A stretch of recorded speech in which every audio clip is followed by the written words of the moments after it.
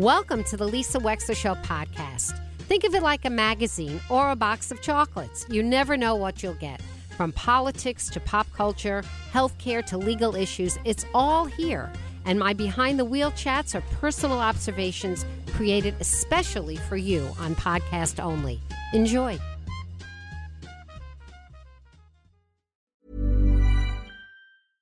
Hey, I'm Ryan Reynolds. At Mint Mobile, we like to do the opposite of what Big Wireless does. They charge you a lot, we charge you a little. So naturally, when they announced they'd be raising their prices due to inflation, we decided to deflate our prices due to not hating you. That's right. We're cutting the price of Mint Unlimited from $30 a month to just $15 a month. Give it a try at mintmobile.com/switch. $45 up front for 3 months plus taxes and fees. Promo rate for new customers for limited time. Unlimited more than 40 gigabytes per month. Slows full terms at mintmobile.com. Many of us have those stubborn pounds that seem impossible to lose, no matter how good we eat or how hard we work out. My solution is PlushCare. PlushCare is a leading telehealth provider with doctors who are there for you day and night to partner with you in your weight loss journey. They can prescribe FDA-approved weight loss medications like Wegovy and Zepbound for those who qualify.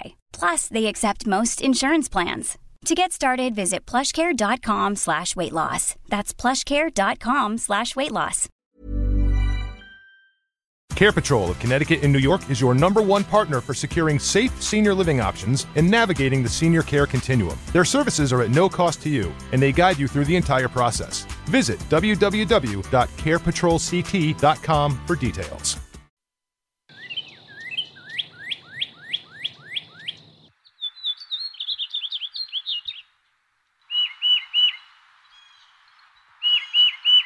So until literally within the last month or summer, this summer of 2023, I would have heard those songs and birds my entire life and not have been able to tell you that the last one was a jay, and the other one was a cardinal, and I think in between is a finch, but only because I cheated. Otherwise, I would not be able to recognize it. Tom Anderson joins us now. He is a treasure to our area. He is the Director of Communications of the Connecticut Audubon Society, but he's also the author of a magnificent book, I would say a must-read book, on the Long Island Sound called This Fine Piece of Water. Tom, welcome back to the Lisa Wexler Show. Lisa, thank you. It's very nice of you to say that. I'm happy to be here. Tom, you may not remember, I've been on the air now 17 years. I'm going to be starting my 18th year. And you were one of the first guests on the Lisa Wexler Show when it was called Lunch with Lisa. And I remember... I came to the studio on Route 1 in Norwalk, I think. You did. And yeah. I read your entire book. At that time, I was only on once a week, so I read every book cover to cover. I'm not sure I can say that anymore. But this book was called This Fine Piece of Water. It's one of the few books out of the thousands that I have collected since then that is still in my bookcase. I will not give it up because it was such a remarkable revelation to me about how you spoke about the Long Island Sound. I want you to tell us a little bit, because I think people have no idea, about the abundance, for example, of lobsters in the Sound during the 1800s. Talk to us about that. Yeah, not just during the 1800s, but before that as well. And, Lisa, you're asking me now to talk about a chapter of a book that I literally wrote the chapter probably in 1989, 1990.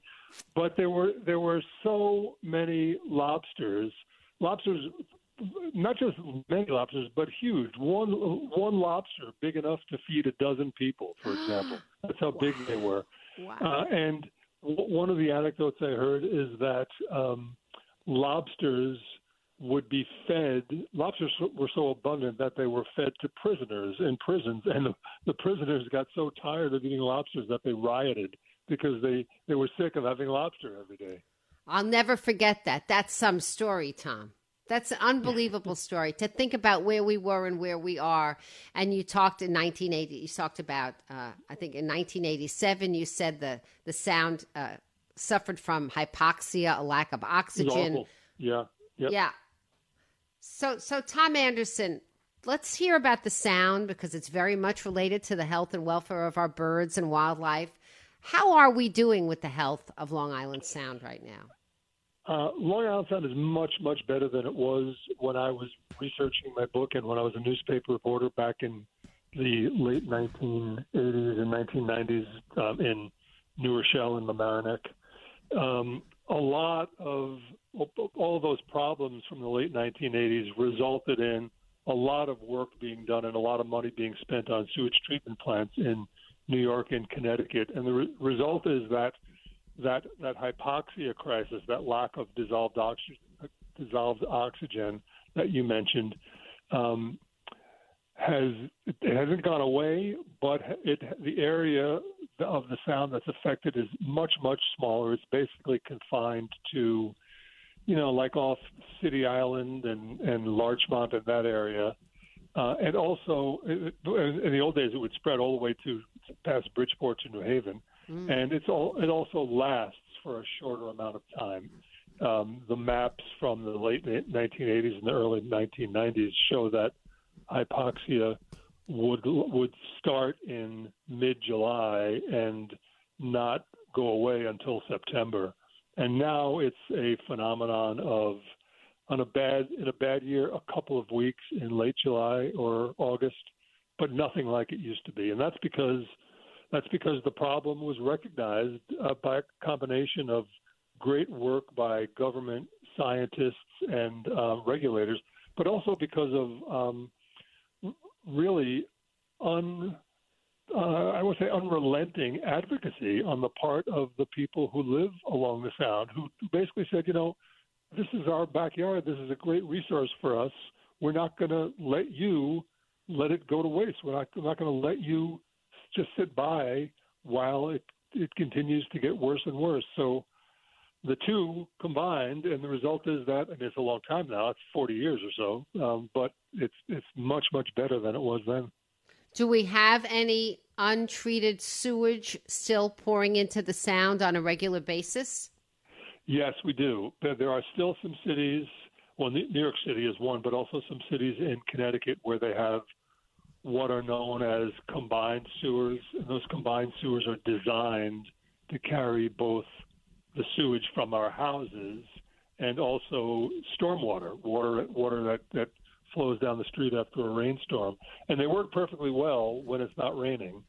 When it's raining, they're designed to bypass the sewage treatment plants and just empty directly into the Sound or its tributaries. And so routinely when that happens, beaches have to be closed because they're no longer safe to swim in. And shellfish beds in Norwalk, off Bridgeport and Stratford and Milford and off New Haven have to be shut down because it's not safe to harvest clams and oysters after that happens. And that's a problem that I don't actually know if a whole lot of work has been done on that. What it requires is the entire sewer system to be rebuilt, and I think to this point it's just been too daunting and too expensive for cities to do that. So there's no sort of end point where it all combines that could then be separated or separated so that you well, you know what I mean? Some places, New York City has done this in a couple of locations, and Norwalk did it as well. They built big holding tanks. Okay. So that the stormwater can instead of flowing in Norwalk, for example, it used to flow right into the Norwalk River. Instead of doing that, it now goes into a huge holding tank at the sewage treatment plant where it's held until the rain flow slows down, and then they can put it all through the sewage treatment plant. But that has not happened all over. There's still, I'm hesitant to say which cities because my memory is not what it used to be. I know Bridgeport still has combined sewers, and I know huge parts of New York City still do. I'm not really sure about New Haven, however. But it's good for me to know, because when I ask people that want to run for mayor for New Haven and Bridgeport what they want to do with the city, I'd like to be able to ask them about these issues because it's important. It's in terms of long-term capital improvement and quality of life. It's important to know, do they have these? Is this a priority for them in terms of spending? I think it's important. So it's good to know. I agree. Yeah. Yeah. And I had one other question for you before we get to the birds, Tom Anderson, but you're such a wealth of information. What about the power of oysters to clean the sound, to clean our areas? I've been reading about and talking to people about the miraculous properties of oysters. How are we doing with the health of our shellfish? And can oysters really, clean up the pollution? Yeah, I read somewhere not that long ago that in the years like the early 1600s, there were so many oysters in New York Harbor that oysters feed by filtering water through their systems. And so there were so many oysters in New York Harbor in like 1600 that it's estimated that they could filter the entire contents of New York Harbor every 3 days.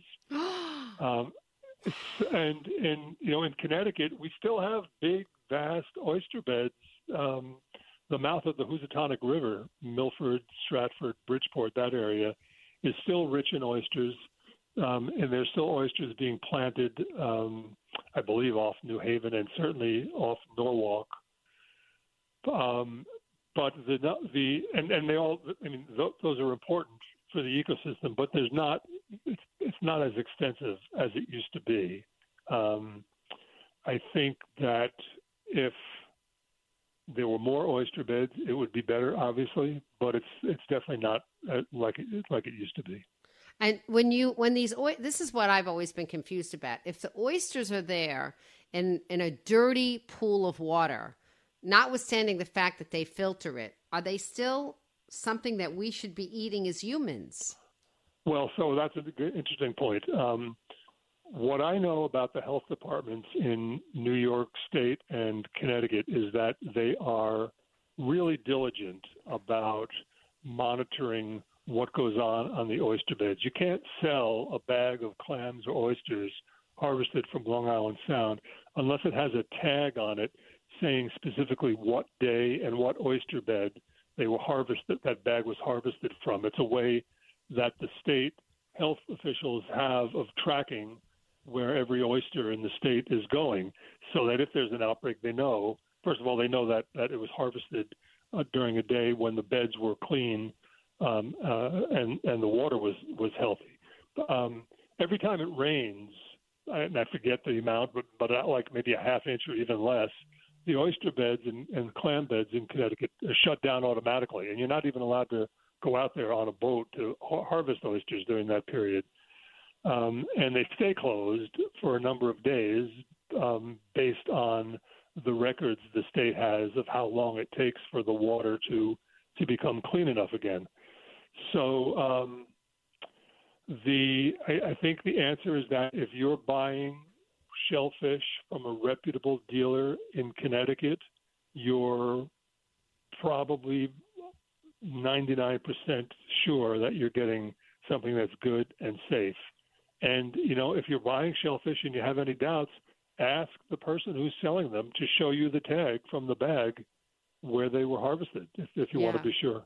It's interesting, Tom Anderson, because this morning, 06880, which is a very well-read blog in Westport by Dan Woog, had this big story about the fact that all these people that don't have licenses are clamming and oystering on the beaches outside Campo, like right there on the left there, the old mill. And the professional shellfish people who own the beds are very upset about this, but they're very upset about it commercially because they feel it's depleting resources, but also because these people are amateurs, they're unlicensed, and as you just said, there are times of the day or depending on the weather conditions where some of the shellfish may be perfectly healthy to eat, but other times where maybe the bacteria is too high and they shouldn't be eaten at all, right? Yeah.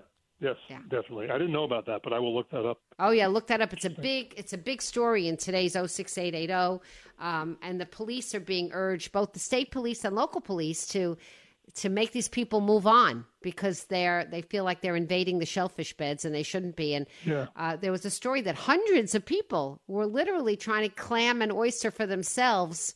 They just thought it was a fun activity, I guess, or I don't know, or they know what they're doing and they want to do it anyway. That's how they get dinner that night. but they're not supposed to be doing it. And it could be dangerous. We're chatting with Tom Anderson. Tom, can you stick around a little bit? We're going to get right back to the birds. We're going to be talking I about... can, but can I tell you that I have another long scheduled call at 11? So yeah, is that sure. Okay? Yeah, absolutely. Okay. We're going to be right back. We'll take it to 11 o'clock with Tom Anderson, who is the director at the Connecticut Audubon Society. We're going to come right back and talk about birds. Stay. Imagine the softest sheets you've ever felt. Now imagine them getting even softer over time. That's what you'll feel with Boll & Branch's organic cotton sheets. In a recent customer survey, 96% replied that Boll & Branch sheets get softer with every wash. Start getting your best night's sleep in these sheets that get softer and softer for years to come. Try their sheets with a 30-night guarantee. Plus, get 15% off your first order at bollandbranch.com. Code BUTTERY. Exclusions apply. See site for details. Ever catch yourself eating the same flavorless dinner 3 days in a row? Dreaming of something better? Well, HelloFresh is your guilt-free dream come true, baby. It's me, Keke Palmer. Let's wake up those taste buds with hot, juicy pecan-crusted chicken or garlic butter shrimp scampi. Hello Fresh. Stop dreaming of all the delicious possibilities and dig in at HelloFresh.com. Let's get this dinner party started.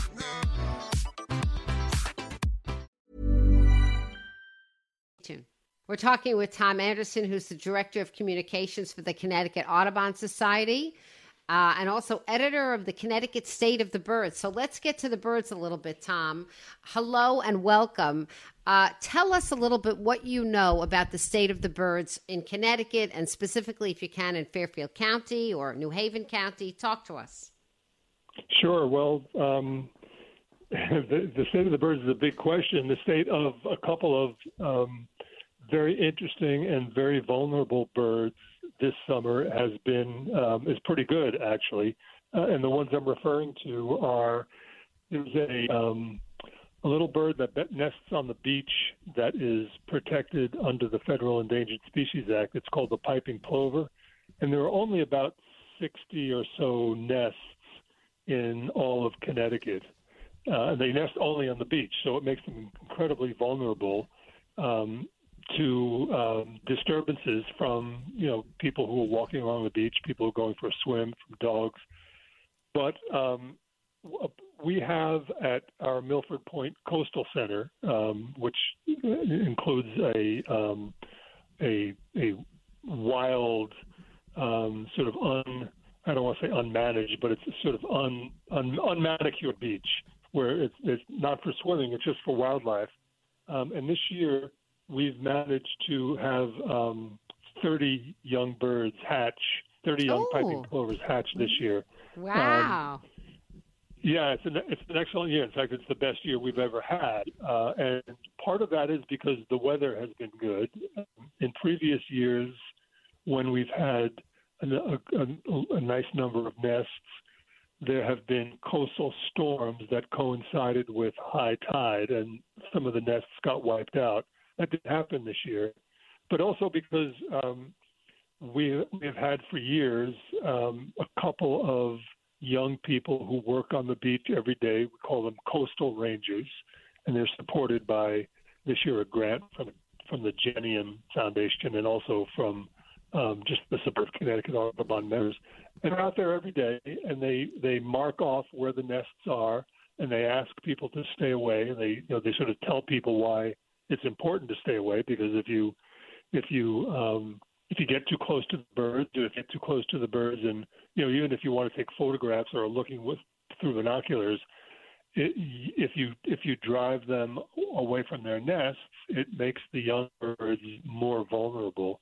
But that hasn't really happened this year. It's been a good year, like I said, and it looks like, it doesn't look like, because the season's almost over.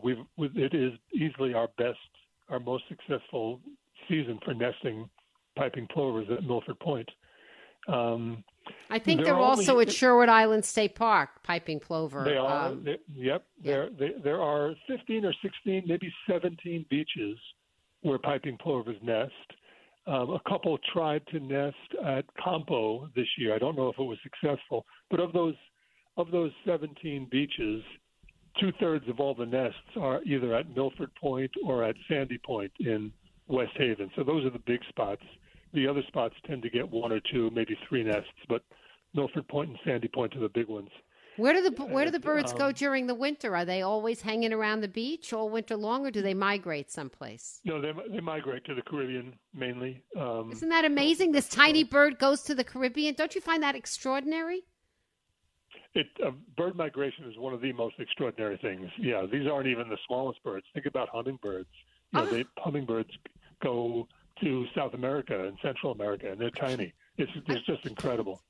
Unbelievable. Yeah. The more I learn about bird migration, the more my mouth gapes open. I can't get a handle on it, how they fly for hours and hours and hours, and they barely sleep, or they have a function where they're sleeping as they're flying. I mean, that's why we've been talking so much about the Lights Out movement, Tom, because we want to help the birds get on their way, because now that we know we have manipulated the environment to our own ends. This is what humans do. By lighting up the night skies, we've lost millions of birds. They go the wrong way. It's estimated that 1 billion birds a year in North America are killed when they crash into buildings. And a lot of that is because lights are on at night. We being Connecticut Audubon, just joined this year a coalition called Lights Out Connecticut, which was started by a couple people in New Haven and at Yale, because New Haven has been sort of a hot spot for birds crashing and dying. And in fact, I can let you know, during migration season in the spring and the fall, we put out lights out alerts for our members just to remind them that tonight's going to be a big migration night. So turn your lights out and do the birds a favor. Let them fly past without crashing into your house. I could easily send those to you, your producer. Definitely. And I'll alert our radio audience, and I'll also alert online, of course. That'd Definitely. be great, yeah. That'll start happening again probably in mid-September. We check the radar. There are daily forecasts based on radar that predicts how many birds will be passing through Connecticut at night. Did you say 1 billion a year are estimated? Yes, that's mind-boggling, isn't it? 1 billion. I can't get over that number. Honestly, I can't. Yep. And so if 1 billion birds are dying every year, if you cut that in half, that's a huge number of birds that survive. So that's 100%. What we're working on. Wow, Look at that. We're chatting with Tom Anderson, who was with Audubon. What are the state of our songbirds? How are we doing in terms of population of robins and cardinals and jays and finches and wrens and all those other birds? How are we doing? Yeah, that's a much more complicated question. Okay. Most of the birds that you just mentioned are doing okay. They tend to be what bird people call habitat generalists, which means they can find a place to nest almost anywhere. It's the birds that are habitat specialists that require special habitat that are not doing as well. And those would be the birds that nest only in grasslands, for example, like bobolinks and savanna sparrows. They're not quite as common as they used to be. And there are also birds that nest deep in the forest and nowhere else. Those birds tend to be not quite as abundant. And one of the real big one of the areas where there's been the biggest drop-off is the birds that need sort of thick, shrubby areas, the brush and underbrush, because that kind of habitat has become, surprisingly enough, very rare in Connecticut. And birds like indigo buntings, eastern towhees, blue-winged warblers, they've all had population drops over the last 50 years of maybe 80% or more. 80%? 80%, yeah, 80, because they don't have the habitat, not just in Connecticut, but throughout their range in eastern North America. So tell us. So in other words, if we have, I don't know, a half acre of land or an acre of land, or maybe some people even have more than that, should we be creating a variety of different plantings so that we can attract a variety of different kinds of birds? Yeah, that would be great. I can't guarantee that you're going to get nesting blue-winged warblers, but you'll get, first of all, a lot more birds than you have now, but you'll also get a lot more butterflies and a lot more bees and other pollinators, all of which make for great habitat. So definitely, we have a column on our website. Our website is ctaudubon.org. We have a column once a month called Homegrown Habitat, where one of our board members, who happens to be a landscape designer, writes every month about a native plant that's good for birds and bees that you can easily plant on your property, or if you have it on your property, you can take care of it so it propagates. And just this morning, actually, I was starting to edit the August column, which is going to be about goldenrods. So your listeners can check that out, ctaudubon.org. It's called Homegrown Habitat. That gives really good practical advice on how to make your property better for birds and pollinators. Tom Anderson, I have a question for you before we let you go. Are there any electives in Connecticut public schools with respect to teaching botany and birds, the relationship between plants and birds? Because when I was going to high school, I could not have even learned this. I learned basic bio, but then I was on to chemistry and physics. But there was not even an elective, if I had wanted it, to learn about sort of the essentials of plant and bird life around me. Do we have an elective like that in Connecticut? Do you know? There are. Boy, this is really getting into the area that I'm not an expert in. But there's something in Connecticut and maybe beyond called Next Generation Science Standards, NGSS, which requires schools to teach all kinds of sort of practical outdoor science education things, including habitats and soils and wildlife. Thank you, Tom. I don't know if there's any requirement for birds and bird songs in particular, but I think the curriculum is broad enough so that could be incorporated. And Thank you, Tom. We appreciate that. We're going to come up against the hour. We have to have you back on again. I want to thank you so much. And it's ctaudubon.org to find out more. Tom Anderson, Director of Communications for the Audubon Society. Thank you so much for coming back on the show. We love having you on, Tom. Thank you. Thanks for having me, Lisa. Pleasure. We'll be right back.